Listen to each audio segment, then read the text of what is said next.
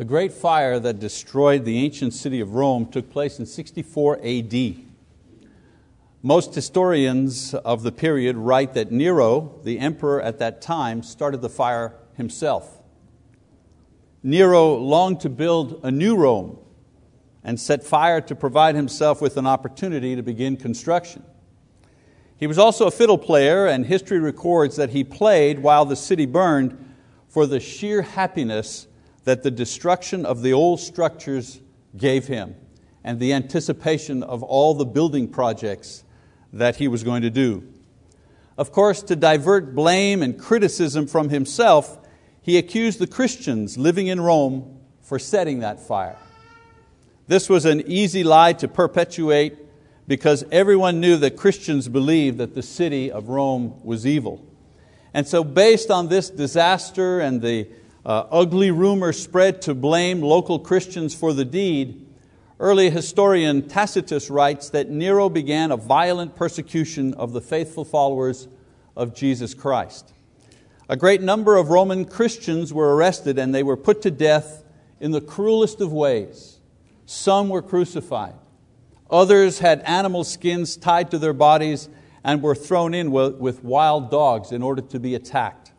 Some were placed in the arena with great lions and tigers to be torn apart and eaten alive.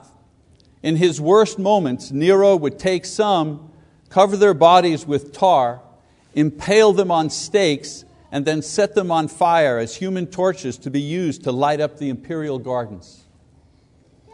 During their persecution, Paul the Apostle was arrested as a Christian leader and he was put into prison. While he was in prison, having no hope of being released, Paul writes the last letter he is to write in his long career as an apostle and a missionary. It is addressed to a young man named Timothy that Paul has mentored and trained over the years. Soon after the letter is delivered, Paul is beheaded in a Roman arena somewhere in the year 66 or 67 AD. Now, we first encounter young Timothy somewhere around 51 AD while Paul was on his second missionary journey. Timothy was a native of Lystra in Asia Minor, and he was brought up in a home where his mother Eunice and his grandmother Lois were faithful Jewish women who had been converted to Christianity. His father was a Greek who was an unbeliever. Timothy was recruited by Paul and left with him after showing much promise as a young student of the Word. Now with time, Timothy was commended to the ministry by the elders of the church as an evangelist. We read about this in 1 Timothy chapter 4. He was Paul and Luke's constant traveling companion and even spent some time in prison with Paul ministering to his needs. Now the New Testament tells us that he was a timid man by nature, not easily given to confrontation. He suffered from stomach problems, and for these reasons Paul often worried about him and treated him like a son. Tradition says that Timothy eventually died as a martyr under the Roman rulership of Nerva or Domitian. After Paul's imprisonment, Timothy had been sent to Ephesus to help with the work in that city.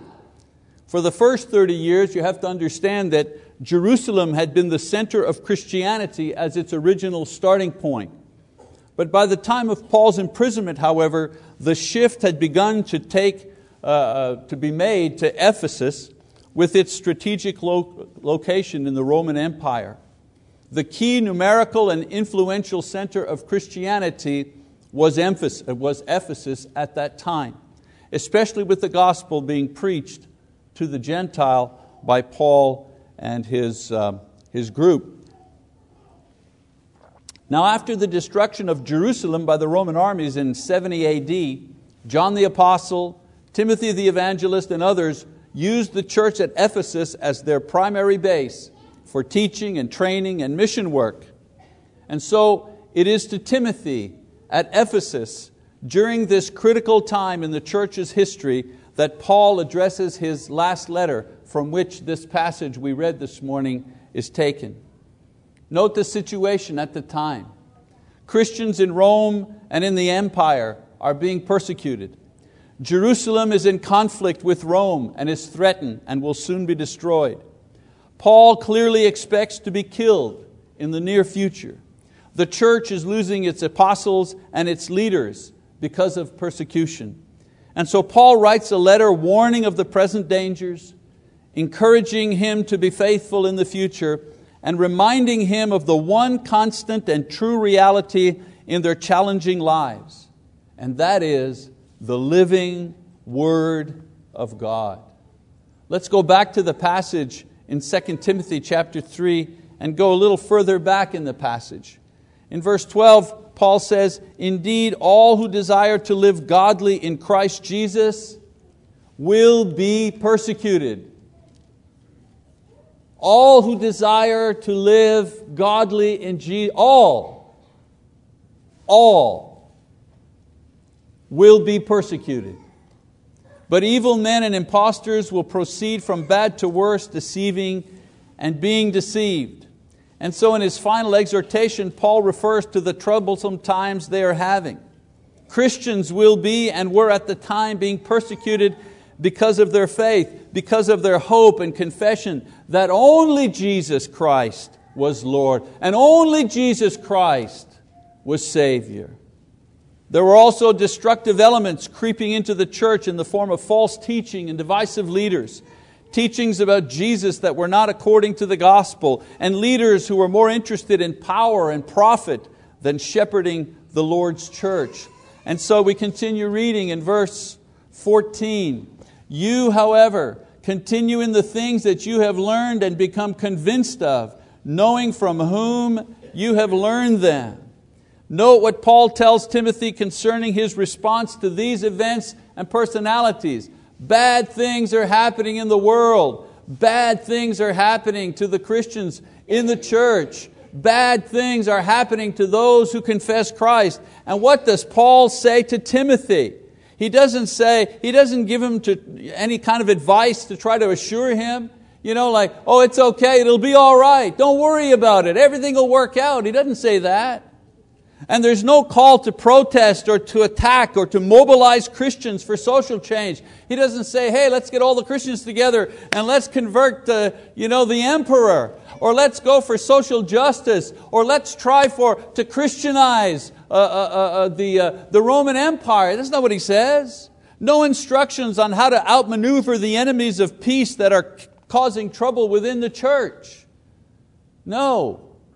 Paul's primary instruction is that Timothy continue. Some of your Bibles say abide. The verb in the Greek means to remain in one place. You are nailed down to one place. Timothy is to remain steadfast in his belief and understanding of God's Word as he now understands it. Imagine that advice to a person who exists in a world that is swirling around him. And what does Paul say? Stand firm in what you believe. Stand firm in what you teach.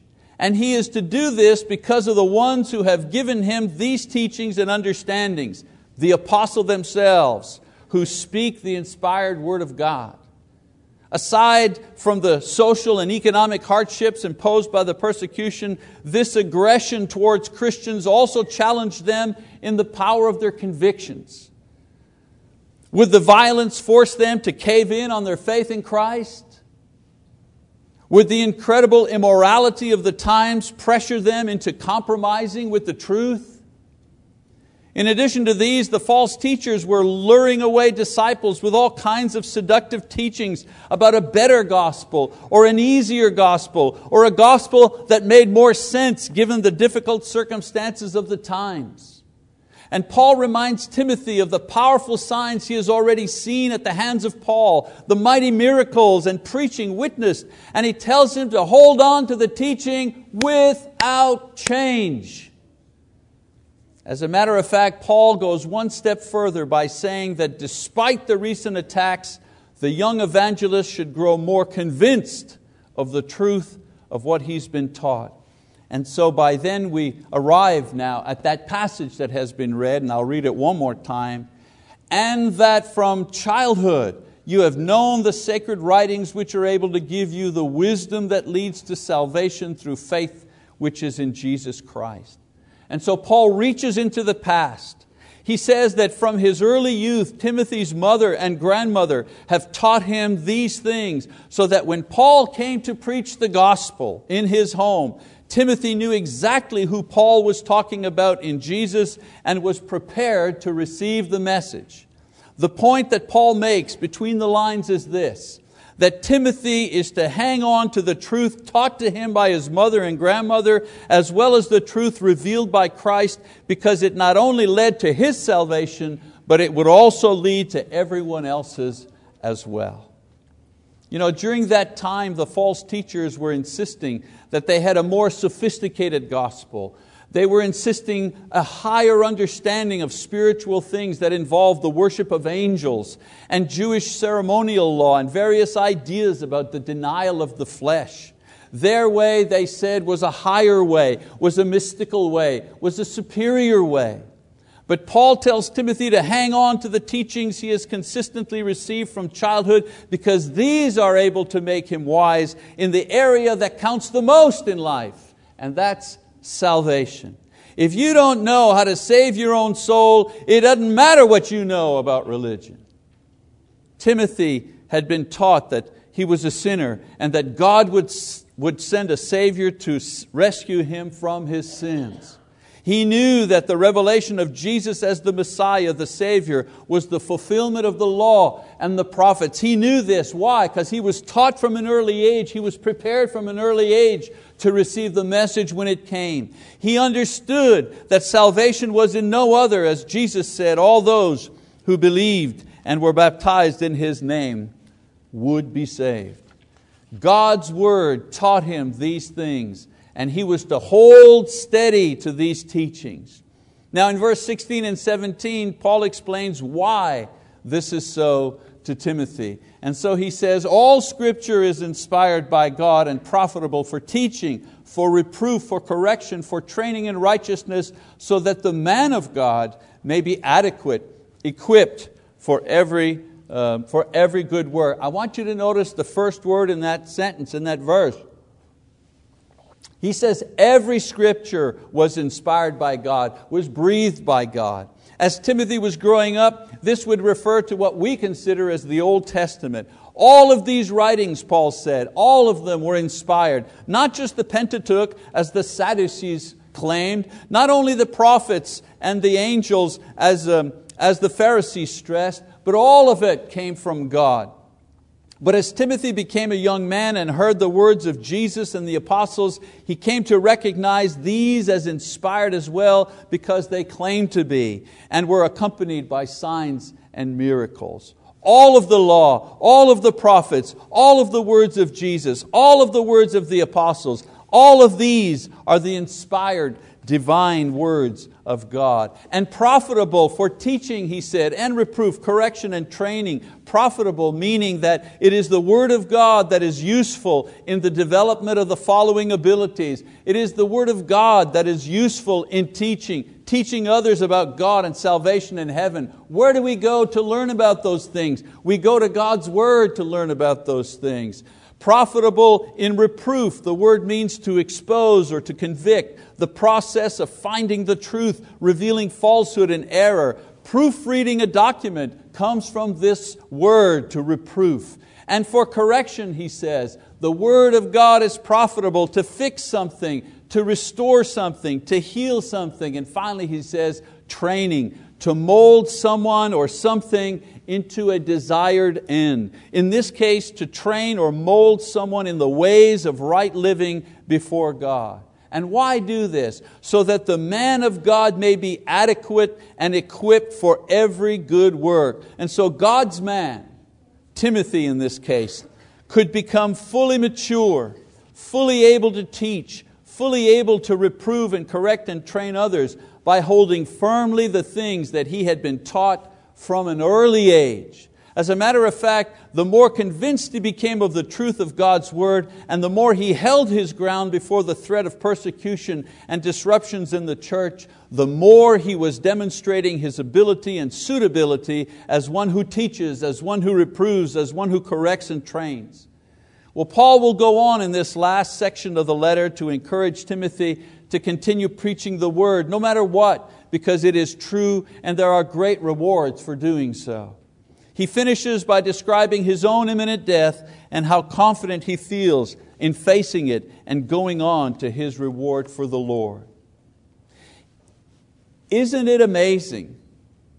Isn't it amazing that not 30 years after the death and the burial and the resurrection of Jesus Christ, there is already a movement underfoot to undermine His words, to eliminate His teachings, and to change His doctrines in the early church? Isn't it amazing? Not 3 decades later, we're already trying to do this. Early on, Paul had warned these same elders from Ephesus that they needed to be careful, because he said, "Savage wolves will come in among you, not sparing the flock, speaking perverse things to draw away the disciples after them." Acts 20, verse 29 and 30. Isn't it interesting to note that Timothy, the young and meek evangelist, now working in Ephesus, seemed to be facing these very wolves that Paul spoke of. And his charge to the young preacher was to hold on with what he was taught, reaffirm it in your heart, and don't be afraid to preach it and teach it. Brothers and sisters, the truth doesn't need defending, it needs proclaiming. And the Word doesn't need to be protected, it needs to be preached. And the gospel doesn't need saving, it's people who need to be saved. These are eternal truths that never change. They're never defeated. You know, I had these young and older men read this passage to show you that the only element that binds us together in the Lord's body is His Word. These men up here, different ages, different cultures, different education, different experiences, different talents, but from an early age, all of them have known the holy writings that are able to make them wise unto salvation. Because of this wisdom from the Word, Bill Farmer, a worldly sailor, turned his life to Christ and has been faithful to Him even into his 80s. Because of this wisdom from the Word, Marty Kessler, one who serves us as our pulpit minister and also as an elder, is fruitful in his service to the Lord. Because of this wisdom from the Word, Kendall Perkins is a young father raising his young family in the fear and the knowledge of the Lord, and tells me that he has much experience in working with the youth in the church. Why has he been equipped with this ability? Because of the wisdom of the Word that he has known from an early age. Because of the wisdom from the Word, Josh Buffalohead is a young man who spends the summer counseling and assisting severely handicapped children at a special camp.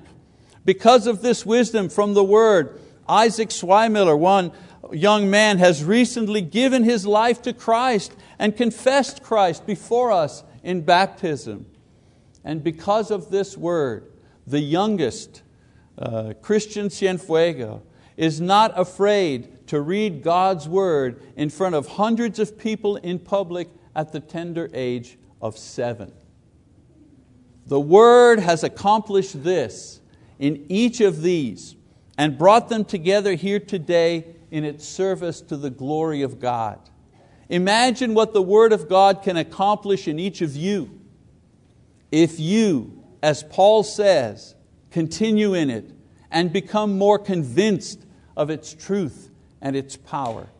You know, each week the church offers each member, male or female, young or old, every culture, every station in life, the opportunity to continue and be more fully convinced of God's Word. We use the same approach as the apostles did in the time of Timothy. We faithfully teach all the disciples to obey all of the words of Christ. That's pretty much our marching orders here in the teaching of God's Word, Matthew 28:20. And the objective is the same as it has always been, to help you continue and be convinced of God's Word. Maybe the methods have changed to keep up with technology and the modern pace of life. Now we call it Bible school, but it's the same thing.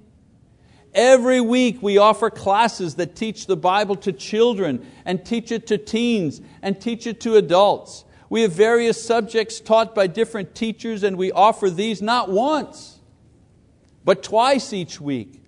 The only thing left to members is to organize themselves to be here for this teaching opportunity. You know, it's always amazing to see how brethren can plan to go hunting or vacationing or visiting relatives in other states, but most of the time, or many times rather, cannot seem to organize themselves to be here to learn God's Word on a regular basis. That's always surprising to me. You know, there was a time when the percentage of brethren who attended both Bible school and worship services, because they keep statistics on this, was 75%.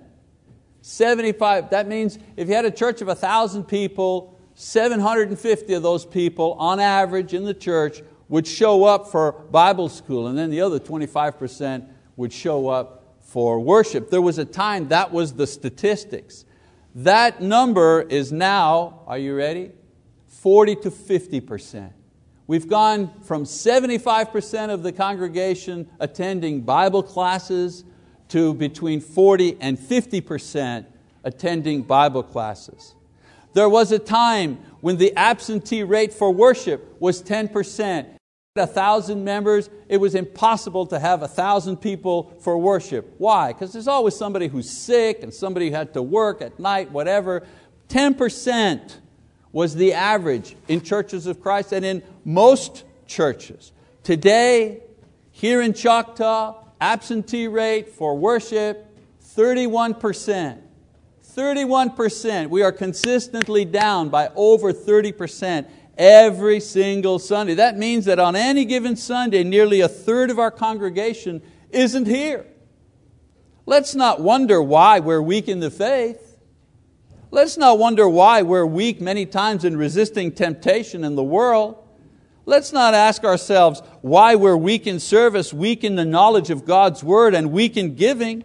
Maybe it falls to me to give out the bad news from time to time, but we're $16,000 behind in our budget, and we're only halfway through the year. You know, I love to announce good news, but like I say, sometimes somebody's got to announce the bad news. The basis of our spiritual lives is faith in Jesus Christ. Every other benefit and spiritual benefit that we have is based on the faith that we have in Christ. Faith comes from hearing God's Word, Romans 10:17. And the main place that you're going to hear and develop in your understanding of God's Word is right here when we gather for worship and study. You don't study God's Word at work. You're not supposed to. And you don't study God's Word at school. Unfortunately, you can't.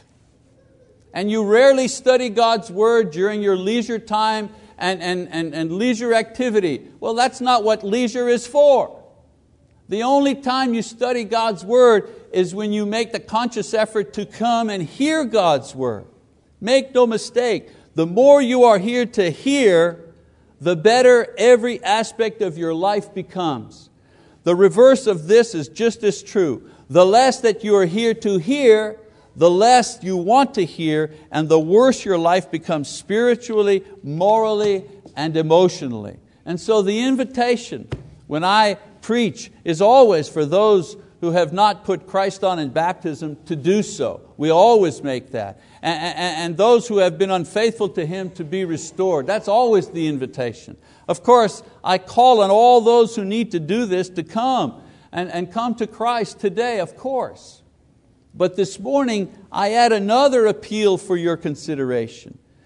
And this is the appeal. Make Bible school and Bible study a higher priority in your lives so that you can continue in and grow stronger in your conviction of God's Word. Make the effort. If you already come to Bible school, see if you can invite someone to come with you. Make it a goal for the entire quarter that you will become God's instrument to bring someone to Bible class. And you know what? Maybe bring your kids. Maybe bring your kid. You know, I've been doing this for over 30 years. I've forgotten the number of people that I've counseled with about their kids. And the ones I counsel about their kid, my kid's in trouble, I don't know, our relationship has fallen apart. He doesn't want to come to church with me. And I ask, well, did you bring him when he was a kid? Well, no, we didn't, we were busy.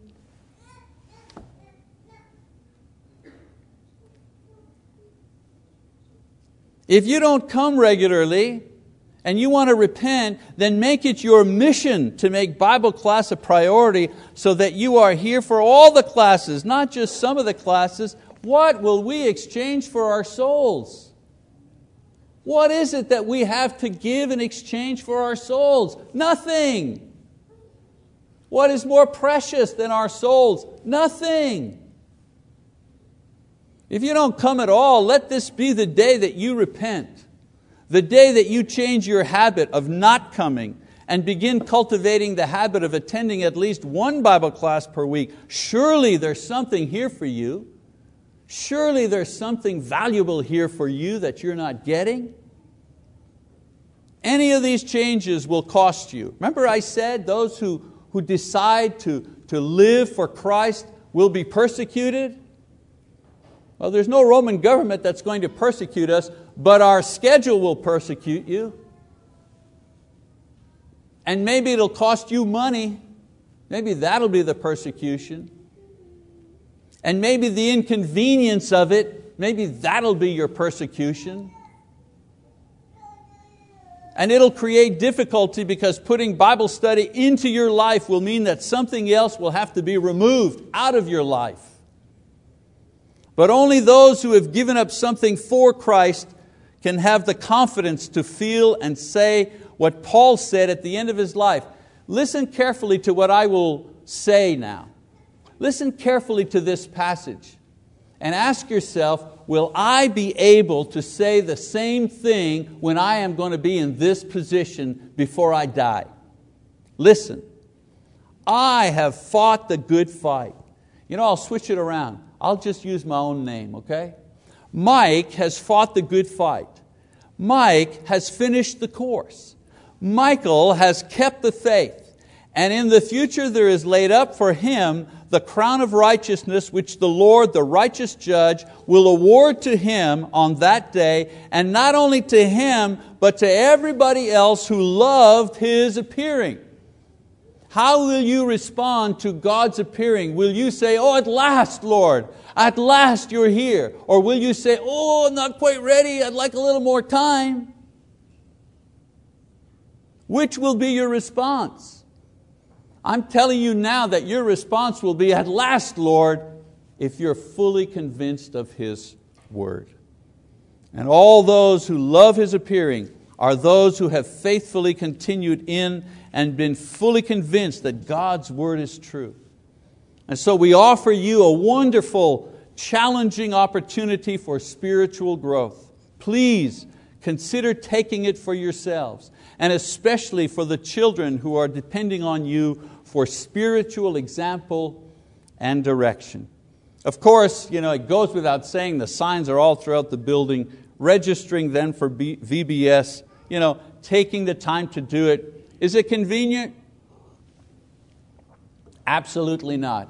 The only way you know you've had a good VBS is that at the end everybody's exhausted. Come and be exhausted with us. Offer this to the Lord. Offer it to your children. Offer it to your children. And offer it to your grandchildren. I guarantee you they will be eternally grateful to you for doing so. If you need the ministry of the church, if you need to respond to this morning's invitation to repent and be baptized, if you need to offer the opportunity to yourself or your children to grow in His word, please do that now as we stand and as we sing our song of encouragement.